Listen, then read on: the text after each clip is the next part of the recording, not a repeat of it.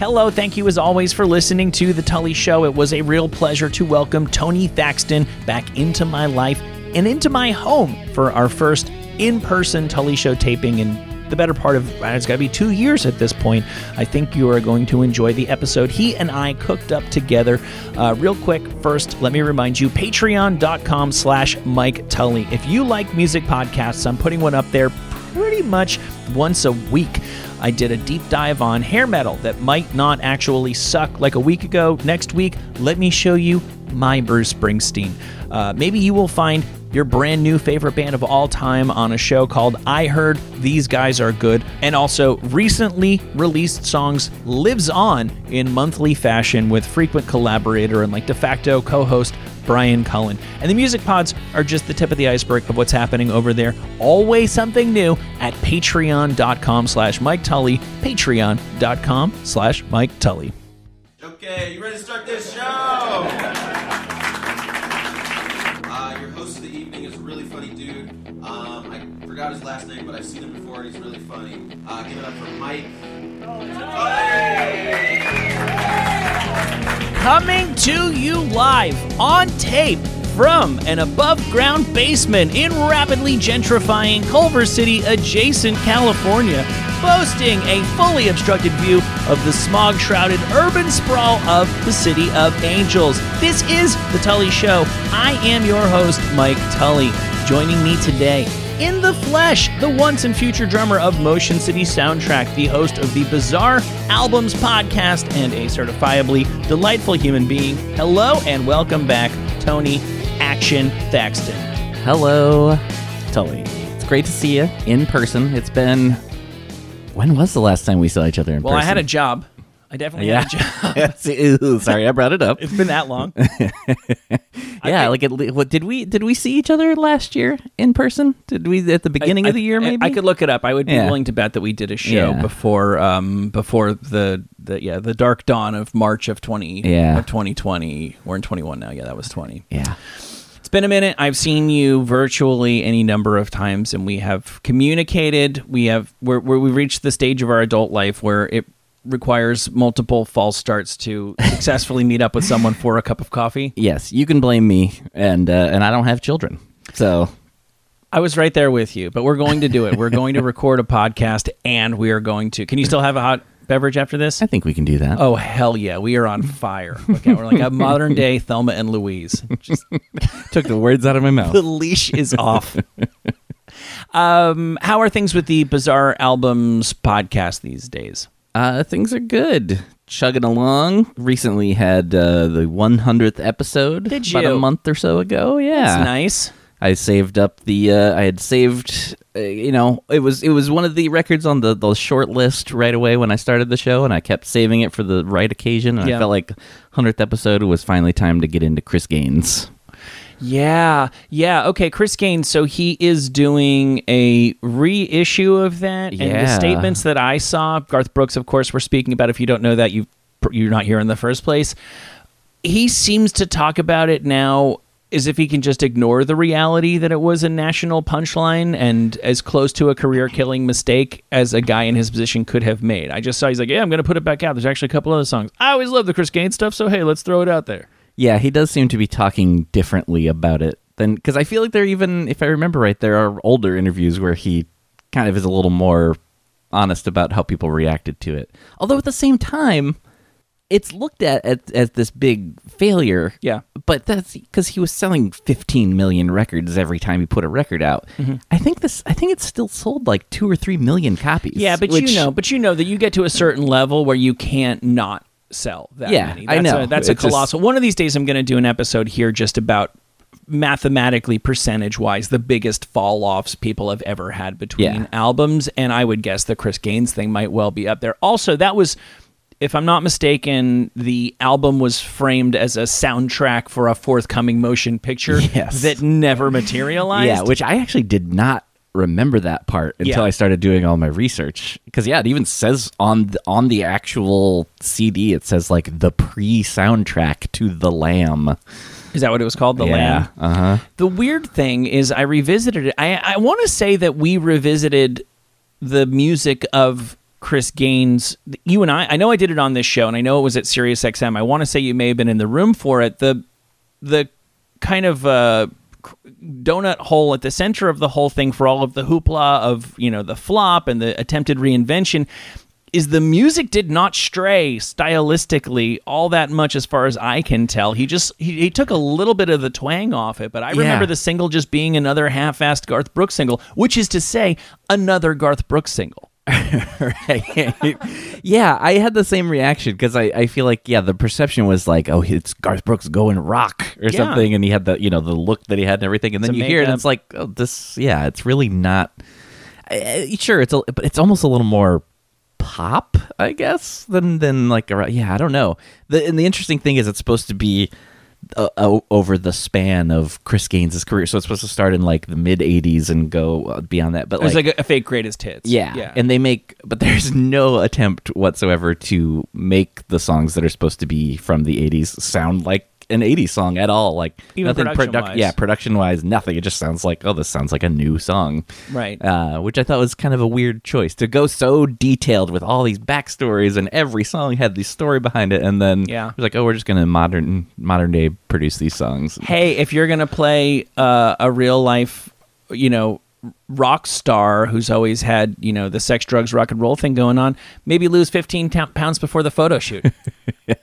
There's a bizarre mixture of hardcore commitment and complete lackadaisical approach that really typified the Chris Gaines thing. I know there was a Chris Gaines fest. I don't know if you touched about that. No. On that. He had nothing to do with it. But I do think somewhere in the Southeast, I want to say, somebody did manage to get like over 1,000 people to show up for a celebration of Chris Gaines.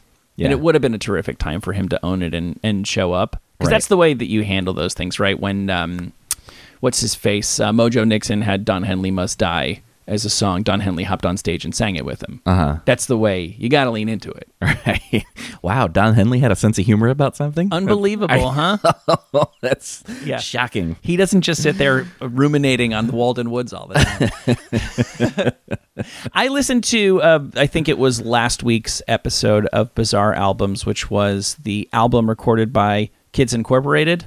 Yes. And I don't know what was your reaction? I'm sure the people who follow your stuff are, more knowledgeable about the eccentric corners of the history of popular music. To me, that's a very forgotten phenomenon. But in my life as a child, Kids Incorporated was very big.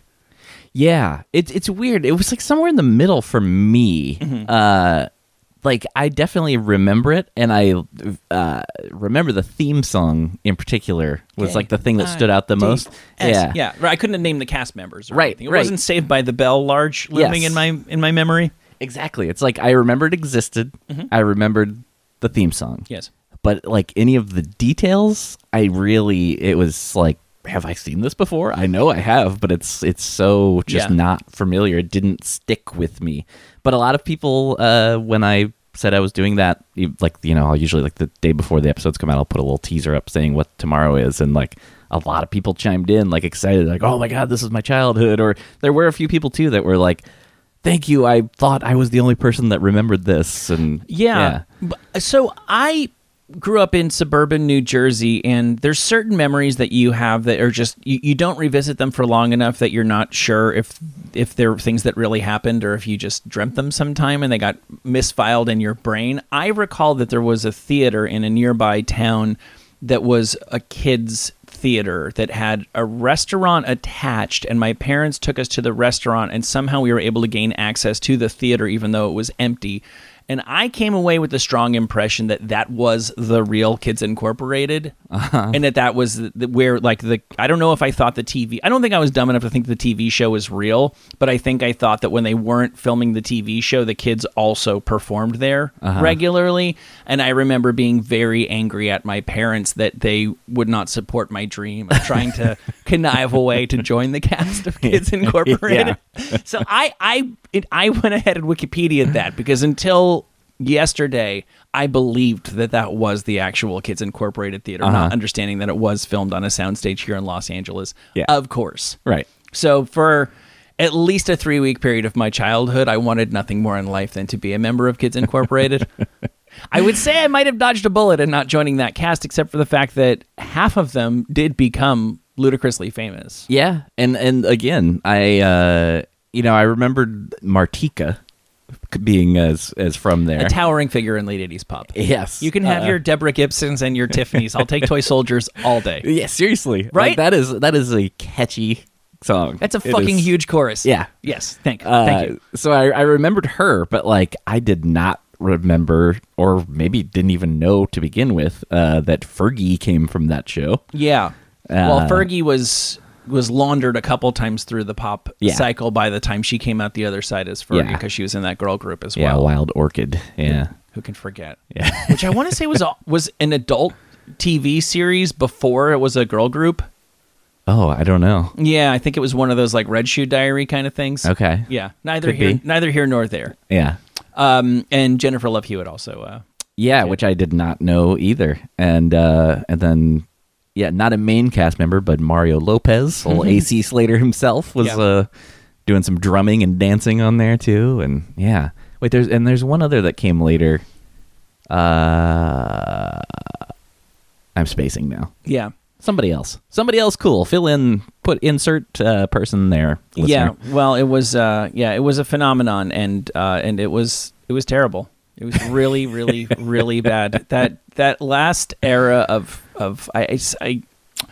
we talk about Nirvana, we continue to talk about Nirvana, and I think it's not even, obviously they were not single-handedly responsible for this, but they really it seems like the pop culture AD and BC to this day still has so much to do with, they were something breaking through to the mainstream, which was calling bullshit on the most ludicrous, stuff that had no self-awareness whatsoever. Yeah. Just the cheesiest, most ridiculous, ludicrous fantasy shit that could never happen in real life. Just like, who fucking cares? Hollywood, baby. Pass the coke, Yeah.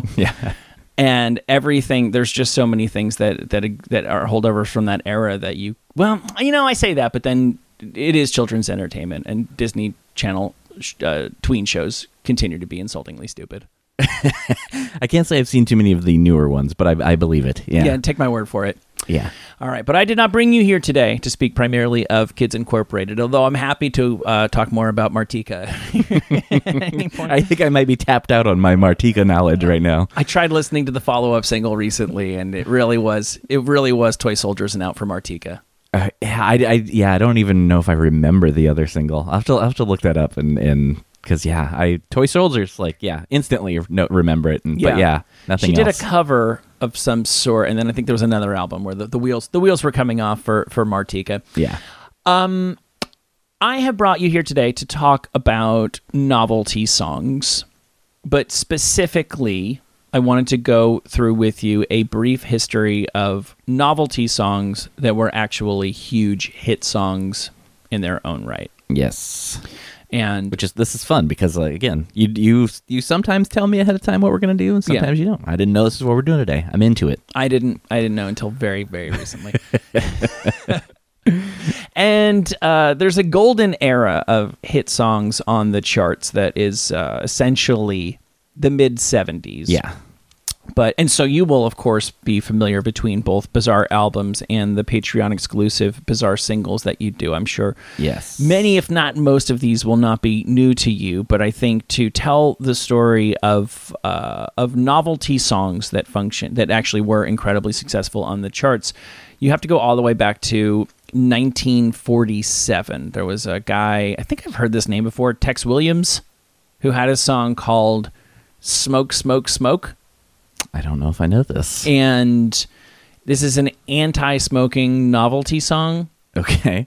And does Tex Williams object to smoking because it smells bad? No. Is it because it's bad for your health? No. He explicitly states that he does not believe smoking is bad for your health.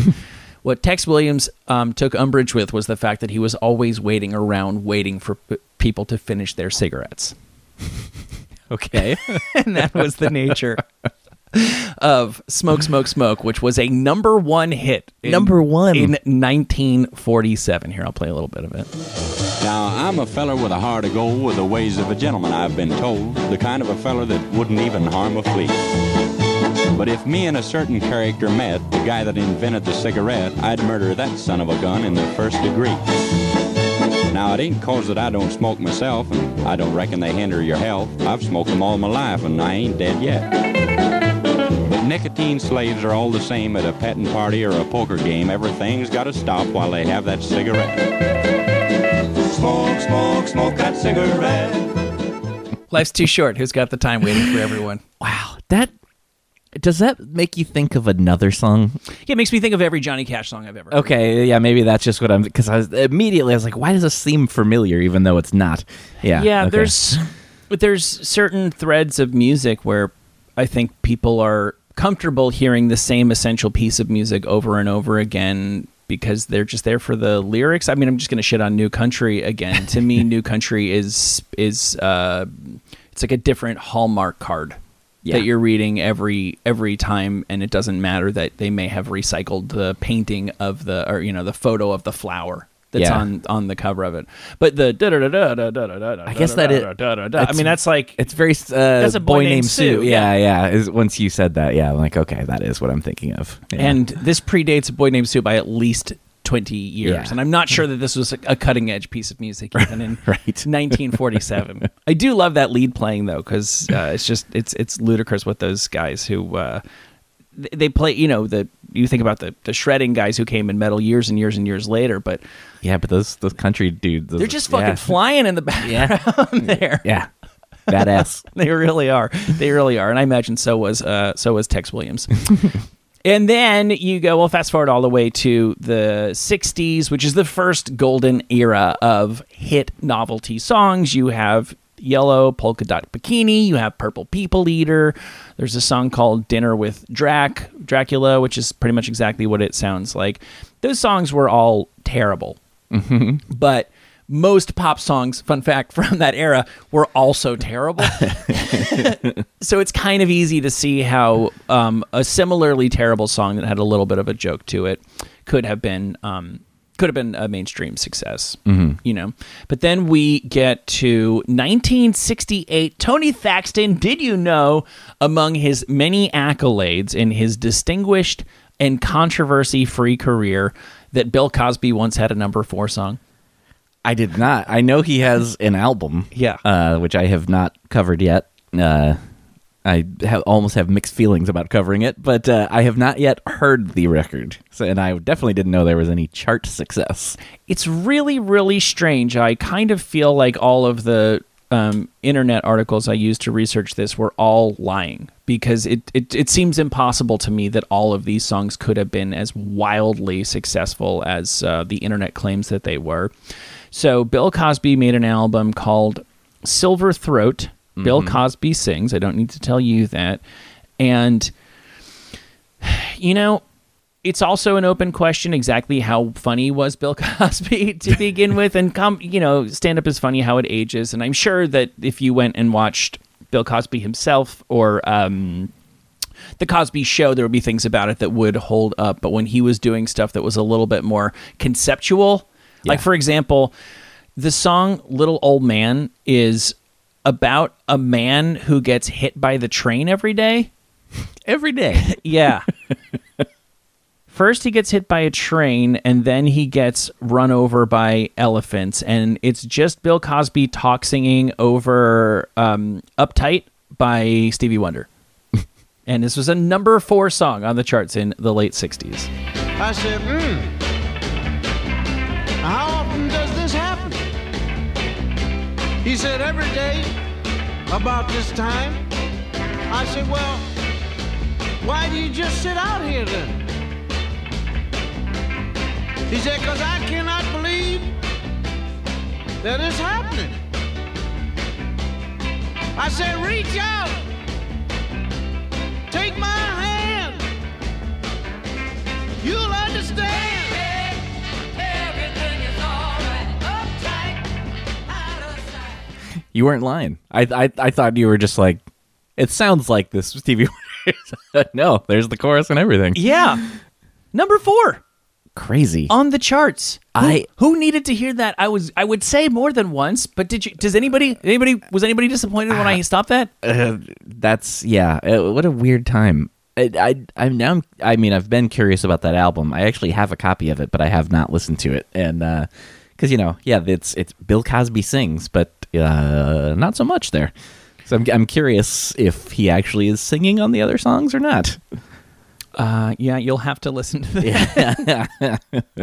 We'll get there someday. I was thinking of doing a themed month at some point of basically disgraced public figures. Yeah, I think you can turn a negative into a positive and preemptively silence the woke crowd. Yeah, because I feel like I can't just do a Bill Cosby episode. And I always talk about, I'm not making fun of him, celebrating, but I feel like that's the other thing. I know. Yeah, I know. It'd be different because I just shit on everything. Yeah, you actually have to. You would be by the stated creed of your show celebrating Bill Cosby. I know, which I felt weird a couple of weeks ago because I did a Scott Baio album, and he's a big time nut job these days. And what did Baio get up to musically? It was 82. You don't say. And Is Willie Ames on the album? He is not. Damn he it. is not. But I believe it was the same year that Zapped came out. Right. So, it's just it's mostly covers, if I remember correctly. Mm-hmm. And a few songs that were, I think, written for him, maybe. Yeah. But it's about what you think it's going to be. Yeah. The offer was there. The check was nice. Yeah, it was a day in the studio. Yeah, and I mean, he's even though he's a terrible human being, in some interviews, he even says, he's like, I was terrible. They were just like, doesn't matter. You're on TV. You'll sell a couple million or a couple whatever records. Right. And he's like, all right. Yeah, you're not making an album. You're making an album cover, basically. Yeah. The photo shoot is what we have you here for. So fast forward to 1974, and as I mentioned, we are now in the golden era of successful, chart-topping novelty songs. I do not think you will be hearing the song "The Streak" by Ray Stevens for the first time. Oh, Ray Stevens, the king of the novelty songs. According to now, streaking, I don't know what exactly prompted the streaking craze. Yeah. But it really was a thing. People were doing it at baseball games. I think the success of this song had a lot to do. First of all, it's a fucking terrific piece of music. But secondly, the single came out a week or two before the Notorious Streaker at the Oscars. So streaking got as big in pop culture as it did when this song was ready-made. And timing may have had a lot to do with the success, because Ray Stevens was not the only person who thought of doing a novelty song about streaking. By Stevens' own estimation, there were already 15 songs released about streaking by the time he made one. And in total, there would end up being as many as 40. Wow. Streaking was hot. Let's each pick our top 20 favorite streaking songs. How many ways can you go? I mean, no. I legitimately can you think of another one at all off the top of your head? I can't, but if you want to do a Patreon crossover episode and we do the top 20 streaking songs of all time, I don't need to tell you, I will be there. Let's see, there's so many different versions of this on iTunes. I'm going to take the greatest hits version. I assume this is the definitive recording of, I got to assume the streak. Well, yes, they call him the street. Fastest thing on 2 feet. He's just as proud as he can be of his anatomy. He gon' give us a peek. Well, yes, they call him the street. People imitating news reporters. Sneakily a huge hallmark of mid-70s novelty hit songs. Yeah. Well, I won't mention it yet because go ahead. Maybe you're getting it's there. Probably next. Go ahead. Are you? Is Dickie Goodman at all on this list? No, but he's about to be. Are you aware of Dickie Goodman at all? No. Boy, oh boy, because I actually played a clip of him on this current episode that's out this week on the show. He had a couple of songs I think it's not the Mr. Jaws thing, is yes. it? Okay, yeah, that's next. Yes. Okay. Yes. All right. Right. Well, I'll let you take it from here then. No, tell me everything you know about Mr. Jaws. Oh, well, I don't. I did do an episode of about Mr. Jaws on Patreon a while back, but I've done so many episodes now that the details start to get fuzzy. Look, there's nothing to say about it. It's fairly self-explanatory. It's a below average bit that somebody would make up for your local morning zoo station. Yeah, I feel like I'm not even gonna say I think I know, and to the best of my, unless this is in the back of my mind that I didn't remember ever hearing this song or one of his other songs, quote unquote. Yeah, I did stuff like this when I was a kid. Yes.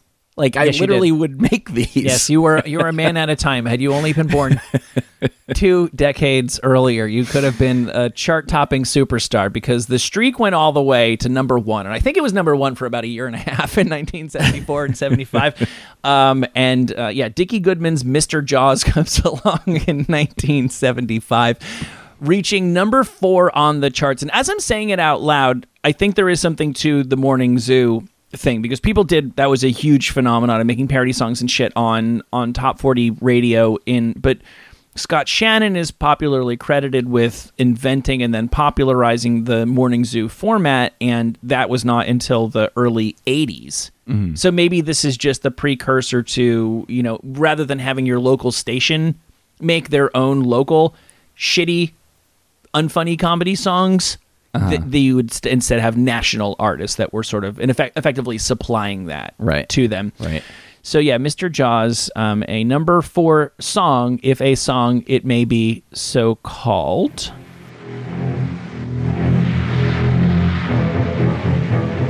We are here on the beach where a giant shark has just eaten a girl swimmer. Well, Mr. Jaws, how was it? And what did she say when you grabbed her? Please, mister, please. I know sharks are stupid, but what did you think when you took that first bite? How sweet it is. Mr. Jaws, before you swim out to sea, have you anything else to say? Yeah. It's mind-blowing that not mind-blowing that it exists, but yeah, that was number 4. And I know, because the thing that I played on my show this week was another quote-unquote song called Energy Crisis 74 that he did, which was also a big hit. And it's the exact same format, it's him. If it ain't broke. Yep. But I think that predates Mr. Jaws. But exact same thing. Fake kind of news reporter and then song clips that are somewhat related to what he's asking. Also, did Dickie Goodman clear all of those different tracks before he put them in? No. I can tell you he did not. I was gonna say, it seems unlikely. Right. Yeah. So I don't think he asked James Taylor for James Taylor's permission to use that in the number 4 hit song, which I think means later on he had to make some designer imposter knockoff recordings of the hit songs to continue pressing the record. Little bit of fun Mr. Jaws trivia for you there. And again, it's very hard to overstate just how far you could go with a novelty song in the mid-70s, and probably no song demonstrates that fact better than Convoy. C.W. McCall. That's right. So let's try to think about what a fad for CB radio might have been all about. Because there's no debating the fact that CB radios were white hot. Yeah, which I did not realize. I knew they were popular, but I did not realize how big of a thing they were. Because I know that when I was watching movies as a kid and they would have to talk to somebody on a CB, that always seemed kind of cool that they had their little, trucker lingo and stuff like that. I didn't know that the power of communicating over those while driving a truck had captivated the imagination of the nation. Yeah. I looked into all of this a few months ago because I covered an entire record that was sold exclusively at Radio Shack. Yeah. Because they had a specific model, I think, of CBs that were really popular that were only sold at Radio Shack. Except no imitations. Yeah, so then there was this record called All Ears, and it's like 10 songs, and they're all, it said, like, with a CB theme. And so, yeah, I had no idea of the phenomenon, to the fact that entire albums were made and then novelty songs and movies kind of more or less based on CBs. And No, there's a movie that this song inspired the 1978 Sam Peckinpah film of the same name. And I don't really know who Sam Peckinpah is, but I know he's somebody whose name I'm supposed to respect. It's a good name. It's Peckinpah. Oh my god, it's fucking terrific. It's so good. This was a number one song on both the country and pop charts, and I didn't know this song. People who listen to this show will know Will Pendarvis. Will played it on the Jason Ellis show several years ago, and it was completely new to me. He's a little bit older and had grown up in Alabama, so I believe he had some of the lyrics tattooed near his genitals. Yeah, I also was not familiar with this until somewhat recently as well. Yeah, here's Convoy by C.W. McCall, also rock solid name there. I'm about to put the hammer down. 'Cause we got little convoy rocking through the night. Yeah, we got little convoy. Ain't you a beautiful sight? Come on and join our convoy. Ain't nothing gonna get in our way. We gonna roll this trucking convoy across the USA. Convoy. Breaker, Big Ben, this here's a duck. Now, you want to back off them hogs? 10-4, about 5 miles or so. I mean, let's think about the other things that are being released in 1974. I think is Marvin Gaye still alive? Right? He's past his like. Yeah. Like, oh yeah, I think he was around still in the 80s. That's right. Yeah, that's right. He would have been past doing the teeny bopper kind of stuff for Motown, and would have been more into the socially conscious era of his pop. Yeah. Like anybody who put out a pop record in 1974 who failed to have a number one song because C.W. McCall's Convoy had blocked your path. Yeah, because that's probably like prime Stevie Wonder. Coming back to him. Sure. I feel like Queen was around at that point. Yeah. Maybe not like quite what they Stevie became. Wonder had but, obviously decided he couldn't beat them, so he was just going to join them and right. pour out his services to chart-topping Bill Cosby. Let's see, what else we got here? Oh, yeah, and then, of course, in 1976, once again, this is not a song that people heard once or twice. This is not a thing that kicked around on the fringes of the charts. Once again, a number one chart-topping smash hit, radio DJ Rick Dees I had a feeling. and Disco Duck. I was on the dance floor acting strange. Flapping my arms, I began to cluck. Look at me, I'm the disco duck. Let go, Mama. I'd like to have me a rubber.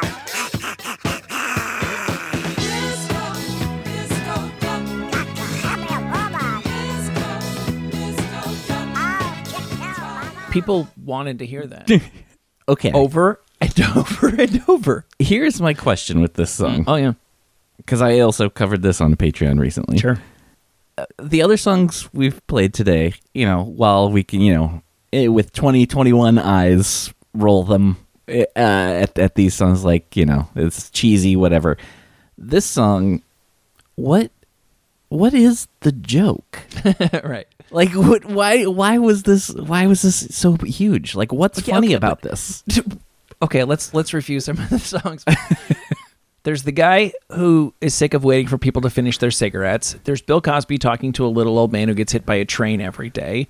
There's Ray Stevens in a celebration of running around naked. There's the guy interviewing Jaws and just playing ill-matched clips of popular songs of the day.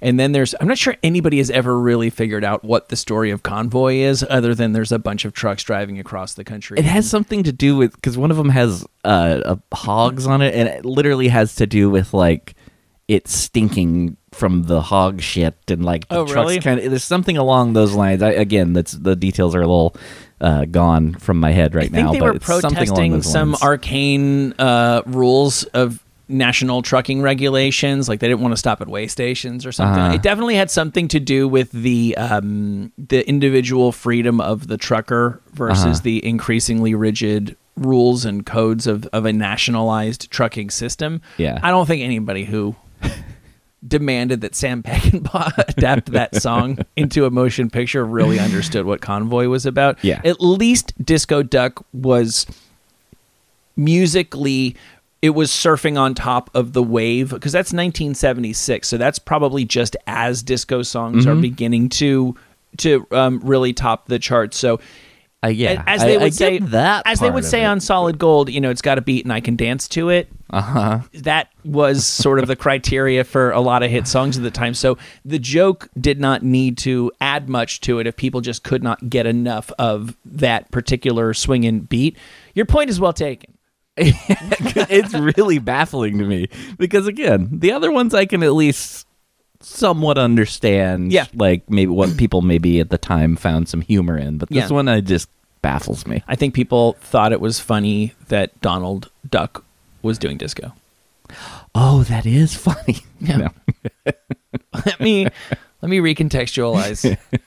A lot of people don't get Rick Dees the first time around. And Dees managed to ride that out. Is he still on the air out here? I know he came back at one point. I'm not sure if he still is or not. Rick Dees was as big as a top 40, which is fair. He's the only guy whose stupid, shitty novelty song went number 1 on the charts. I guess that does make you king shit of top 40. But he was a huge deal in Los Angeles and at least regionally syndicated for forever. Yeah, well, I mean, this song was big everywhere because, I mean, I've known of him my entire life. That's right. And I knew of, it was weird, I knew of this song, but then when I went back and listened to it, I was like, have I actually heard this, though? Like, I was aware of it, but when I listened, it was not familiar to me. No, Disco Duck is his song. It hasn't had legs. Most of us know more by reputation. Okay, but here's the thing. Can I say something that's probably sacrilegious? You say unfunny. You say you're not even entirely clear what the joke is. I say both of those things, mostly, about the 1978 number 17 hit King Tut, recorded by Steve Martin. Yeah. I love Steve Martin. Who doesn't love Steve Martin? There's something wrong with you if you don't love Steve Martin. I'm here to say that I guess I get where if you watched it on Saturday Night Live, just the simple act of King Tut having a band. Yeah. But it was one of those things where I'd always seen 5-second clips of it in, repackaged for highlight shit or on Best of Saturday Night Live by the VHS TV commercials. I always assumed that when I watched it, there would be a little bit more there. Right. Yeah, I think the visual helps a little bit, but yeah, I don't know. I think it's just the overall silliness of it, right. I guess. Right. So here's as I say, number 17, Steve Martin, and I forget. He had a very funny name for the band. I'll find that while I play the song King Tut. Buried with a donkey. He's my favorite honky. Born in Arizona, moved to Babylonia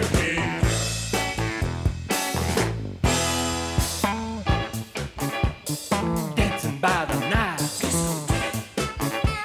The ladies love the style. Sorry, if you've never heard that before, and I don't tell you that that's King Tut, that's a Steve Martin, and you can't guess, is that heads and shoulders above Mr. Jaws? Man, I don't know. I kind of have a soft spot for it. I'm not gonna lie. That's fair. I'm sure I'm in the very small minority on this. The band, by the way, I'm not claiming it's great. Yeah, it's just it at least has the nostalgia effect. Like Steve Martin was a huge thing, like in my family growing up. Oh, I see. So so I kind of have I have a soft spot for it. That's different. Yeah. The band was actually members of the Nitty Gritty Dirt Band, but they were billed on that as the Toot Uncommons. That's fucking rock solid right there. And no conversation of successful novelty songs would be complete without Pac-Man Fever. Mm-hmm. Buckner and Garcia. Yeah, I actually want to talk a little bit about Buckner and Garcia. I'm not in a hurry here. I've gone several songs deep on Buckner and Garcia. I find them kind of intriguing. So Pac-Man Fever, people probably remember. This one kind of just makes sense to me. It was just video games were so fucking big, and they were big with snot-nosed kids, and here we go. I'm gonna eat 'em all up just as soon as the time blue.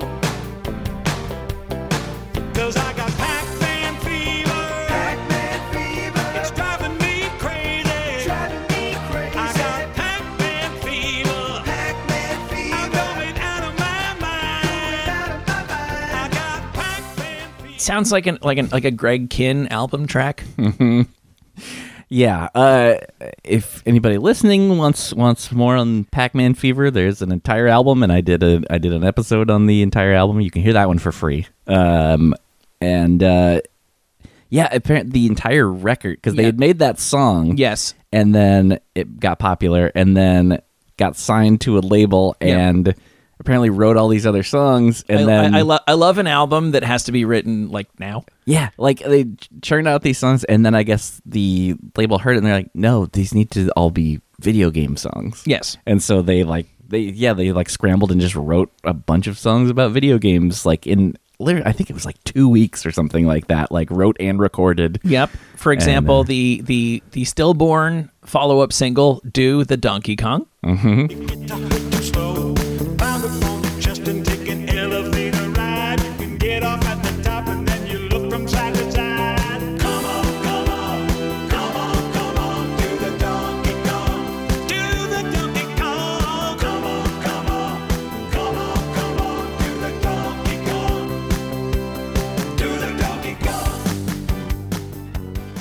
I'm here to argue a superior hook. I'm not going to disagree with you. Yeah, I think you might be right there. Come on. I forget which. I know. I think I know where you're gonna go. Well, it's not about this album in particular, but the one of them has passed away, and I don't remember who is who. But one of Buckner or Garcia has also been involved with. And we don't have them out here, but I'm sure you're at least familiar with the Waffle House. Yep, sure. Well, at Kid Rock buys the whole place every time he goes there. Anybody that's never been to a Waffle House, or even if you have and you've never taken a look at the jukebox, there is a section of their jukebox that is just songs about Waffle House. Oh, okay, sure. And either Buckner or Garcia has been very involved with a lot of those.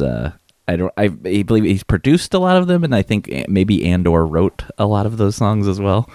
Yeah, I love a solid exit strategy. So the one that really caught my eye off of that album, that, as you said, they put together very, very quickly, is so they followed up with the single "Do the Donkey Kong," but their intention was to follow up Pac-Man Fever with the surprisingly heartfelt E.T. I Love You. Let's get a little taste of that. Miles from home, all alone, you were left behind in a world you didn't know.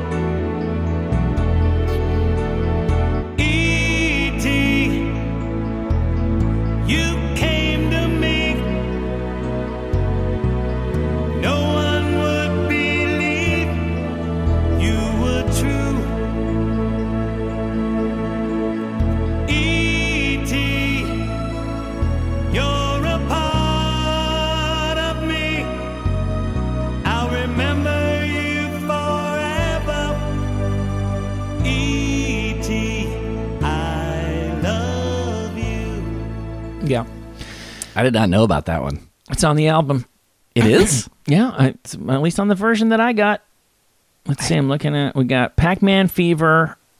Let's go through all the hits. We got Pac-Man Fever, Froggy's Lament. Yeah, I remember that. Ode to a Centipede, Do the Donkey Kong, Hyperspace, The Defender, Mousetrap, Goin' Berserk, E.T. I Love You, and Hostage. I feel like this is like a weird, like, later deluxe version or something. Because I really don't think that was on the... Was E.T. out in 81, 82? It came out in 82, I believe. Also, I do think, if I remember correctly, too, they had to... I think what is on streaming services now is re-recorded. Like, it was one of those things where they had to re-record the whole album. They didn't own the masters. And, right. So it might be like a later version that it was added to that or something. Okay. I'm embarrassed to admit that I really do need to know this. No, I think you're right. The original album was an 8-track album, and then E.T. I Love You was on a re-release, but it was recorded right around the same time because maybe what it was is that they had made the album so quickly that they recorded E.T. I Love You like 6 weeks after the album and realized it was a superior song to anything that they had ready to go in the album. It says here Steven Spielberg was fully on board with them releasing E.T. I Love You. I guess he gave it his blessing. The only reason why they released Do the Donkey Kong instead was because Neil Diamond's Heartlight was already burning up the charts, and they just didn't think that song could hang. I think it's just as terrible as Heartlight. I think it had a great chance. Let me see. And did you ever talk about Merry Christmas in the NFL from Buckner and Garcia? I touched on it briefly in the episode. I forgot about it till right now. Fuck, I'm going to play a little bit of it. It's so strange. There's just layers of this that make no sense to me. First of all, that they thought of recording this and liked the idea enough to actually do it. And then there's the fact that it went out. And then there's the fact that apparently this song was also on the fast track to success until Howard Cosell threatened legal action. Oh, I don't think I knew that part. Yeah, and that's when the label stopped supporting it, and they had to move on to Pac-Man themed music. Hold on, I'll play a little clip of it. When out on the street there arose such a clatter, I sprang from my bed to see what was the matter. And what with my wondering eyes should be seen but Howard Cosell in a black limousine. It's Merry Christmas In the NFL. Merry Christmas. And we wish you well. Here's a helmet, a mistletoe, and cheerleader pictures autographed to you. I think it's worth noting that King Tut borrows liberally. Musically. Good call. You can Good sing call. King Tut to Merry Christmas in the NFL. Yeah, that's another one that don't really get. Nope. And then, it's funny because most of these songs we choose to forget that most of them ever happened, and yet they were massive success stories. I think most people do know that the Zappas collaboratively made the song Valley Girl, and that I think most people have heard that or familiar with that song. Only a number 32 song on the charts, which makes sense because it's completely unlistenable. So I have a couple of questions about that. I'll play a little bit of it for anybody who doesn't know. I think she was billed at the time as Moon. She was Moon Unit. His kids were Ahmet, Dweezil, and Moon Unit. And I think even by then she was like, can we pump the brakes a little bit? So I think she was Moon Zappa by the time this song came out.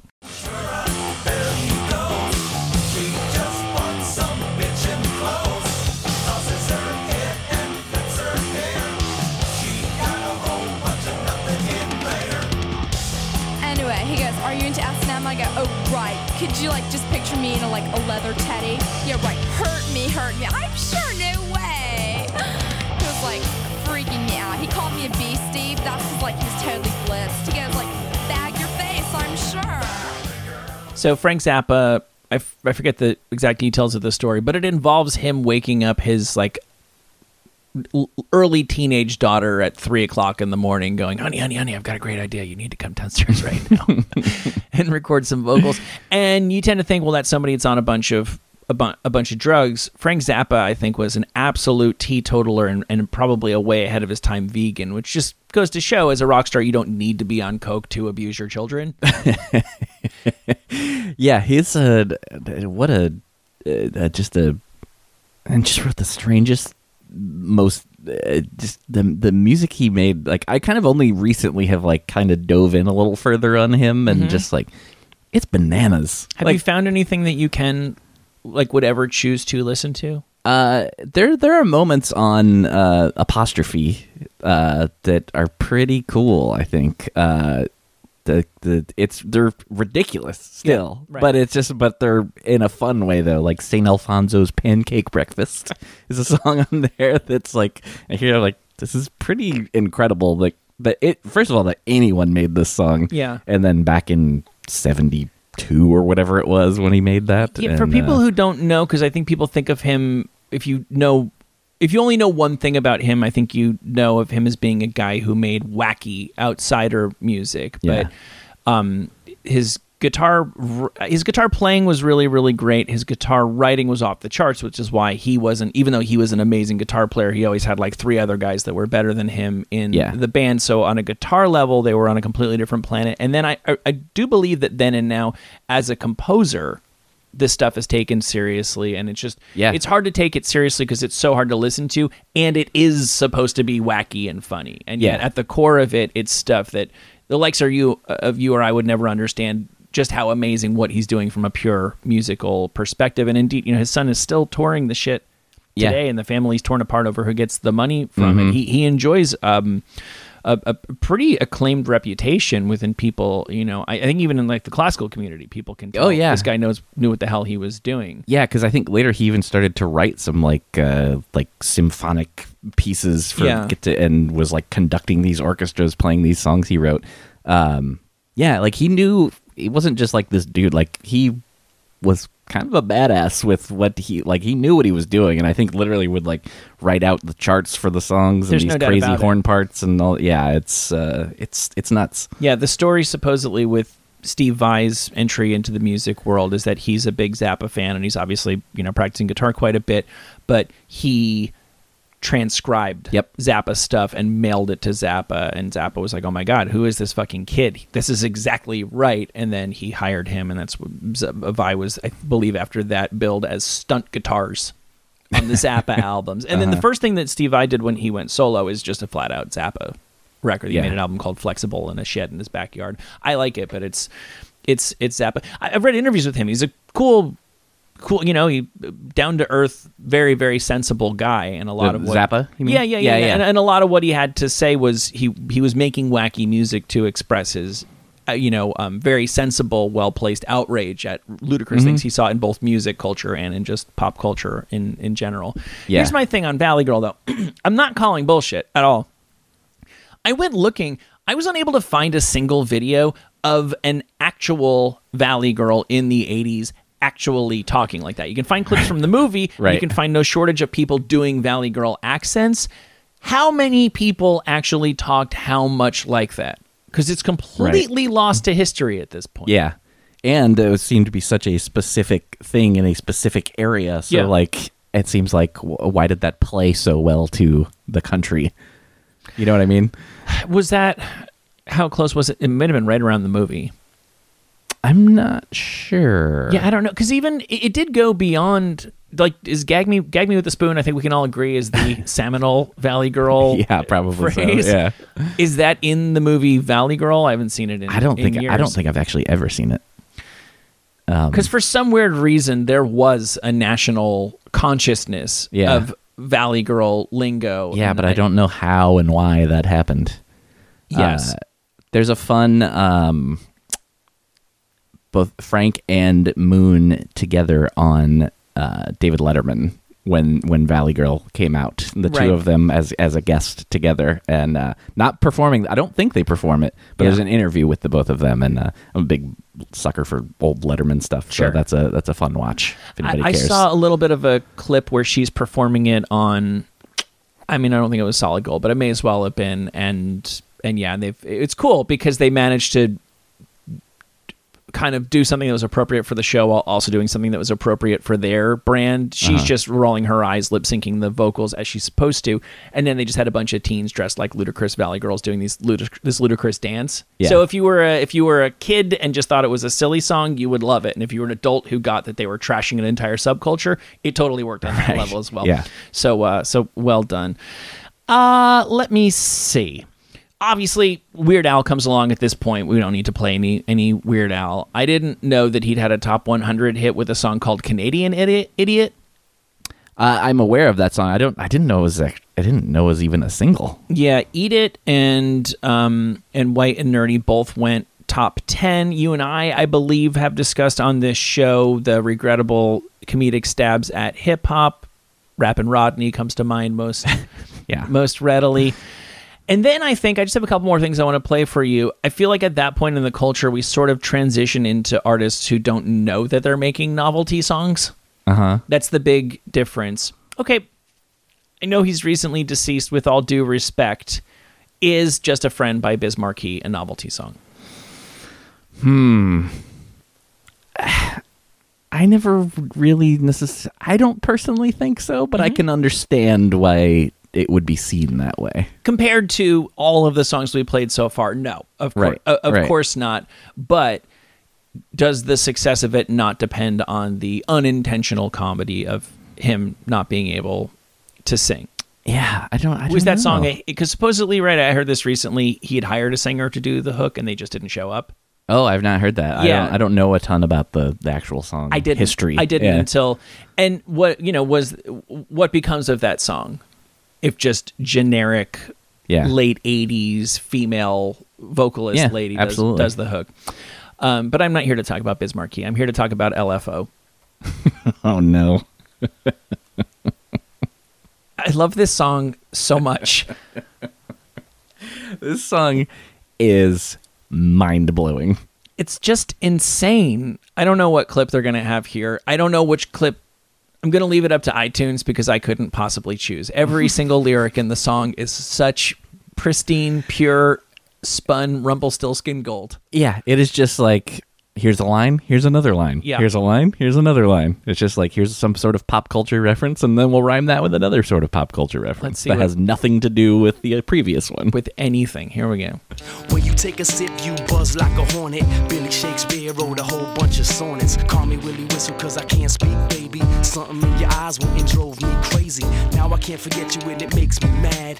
Left one day and never came back. Stayed all summer, then went back home. Macaulay Culkin wasn't home alone. Fell deep in love, but now we ain't speaking. Michael J. Fox was Alex P. Keaton. When I met you, I said my name is Rich. You look like a girl from Abercrombie and Fitch. New kids on the block had a bunch of hits. Chinese food makes me sick, and I think it's fly when girls stop by for the summer. For the summer. It's an absolute masterpiece. It really kind of is, because it's so stupid, but I will smile every time I hear that song because I'm just blown away at how stupid it is. It's never not fun. It's just like, yeah, it's just a line after a line of just nonsense. So what LFO said, LFO claims to be in on the joke. They said that it's all a bunch of inside jokes and that they had made a demo, which got leaked to a radio station, and then that took on a life of its own. And I think at that point you have no choice. Once a radio station somewhere is playing your demo, you do run down to a studio and you make a real recording of the thing. But it's just unbelievable. The song has cultural references: Cherry Coke, Macaulay Culkin, Michael J. Fox, New Edition, Kevin Bacon, New Kids on the Block, Larry Bird, Cherry Oh, right, I Pez. forgot about the Larry Bird. Larry Bird. The color purple is referenced. It's, oh my god, yeah, it really is. Because what that come out in what, like 98? 99. You're 99. Very, okay. very close, yeah. Yeah, so I was like 21 when that came out, and I remember the first time I heard it was also saw the video at the same time, and it just blown away. Like, what the fuck is this? What am I watching? What am I hearing? And okay, well, England has their own little trajectory of novelty stuff. I don't know how familiar you are with the phenomenon of Christmas number ones. It's a thing. Yeah, I'm not sure I totally get it. People really, really care in England. At least cheesy, silly people do. People either who have bad taste or enjoy keeping their tongue in cheek. The song that is number one on Christmas, I think that's actually what the Christmas number one is. It's a big deal, and so people release stuff to try to time it on that. And it's sometimes I think it is something that would be sincere and, you know, schmaltzy. If you wanted to try to do a song about it's been 10 years since Princess Di passed away, that would be the time to do it. Yeah. But apparently, okay, I don't know if you're familiar. I know you know who Bob the Builder is, but I've watched Bob the Builder quite a bit. Bob the Builder has enjoyed numerous number one hits. I was not aware of this. In the UK, yeah. And, yeah, well, I'll play you a little bit. In 2001, I am led to believe this was Bob the Builder's second consecutive Christmas number one hit. Hell yeah, Bob. Good for you, Bob. A little bit of timber and a saw, a little bit of fixing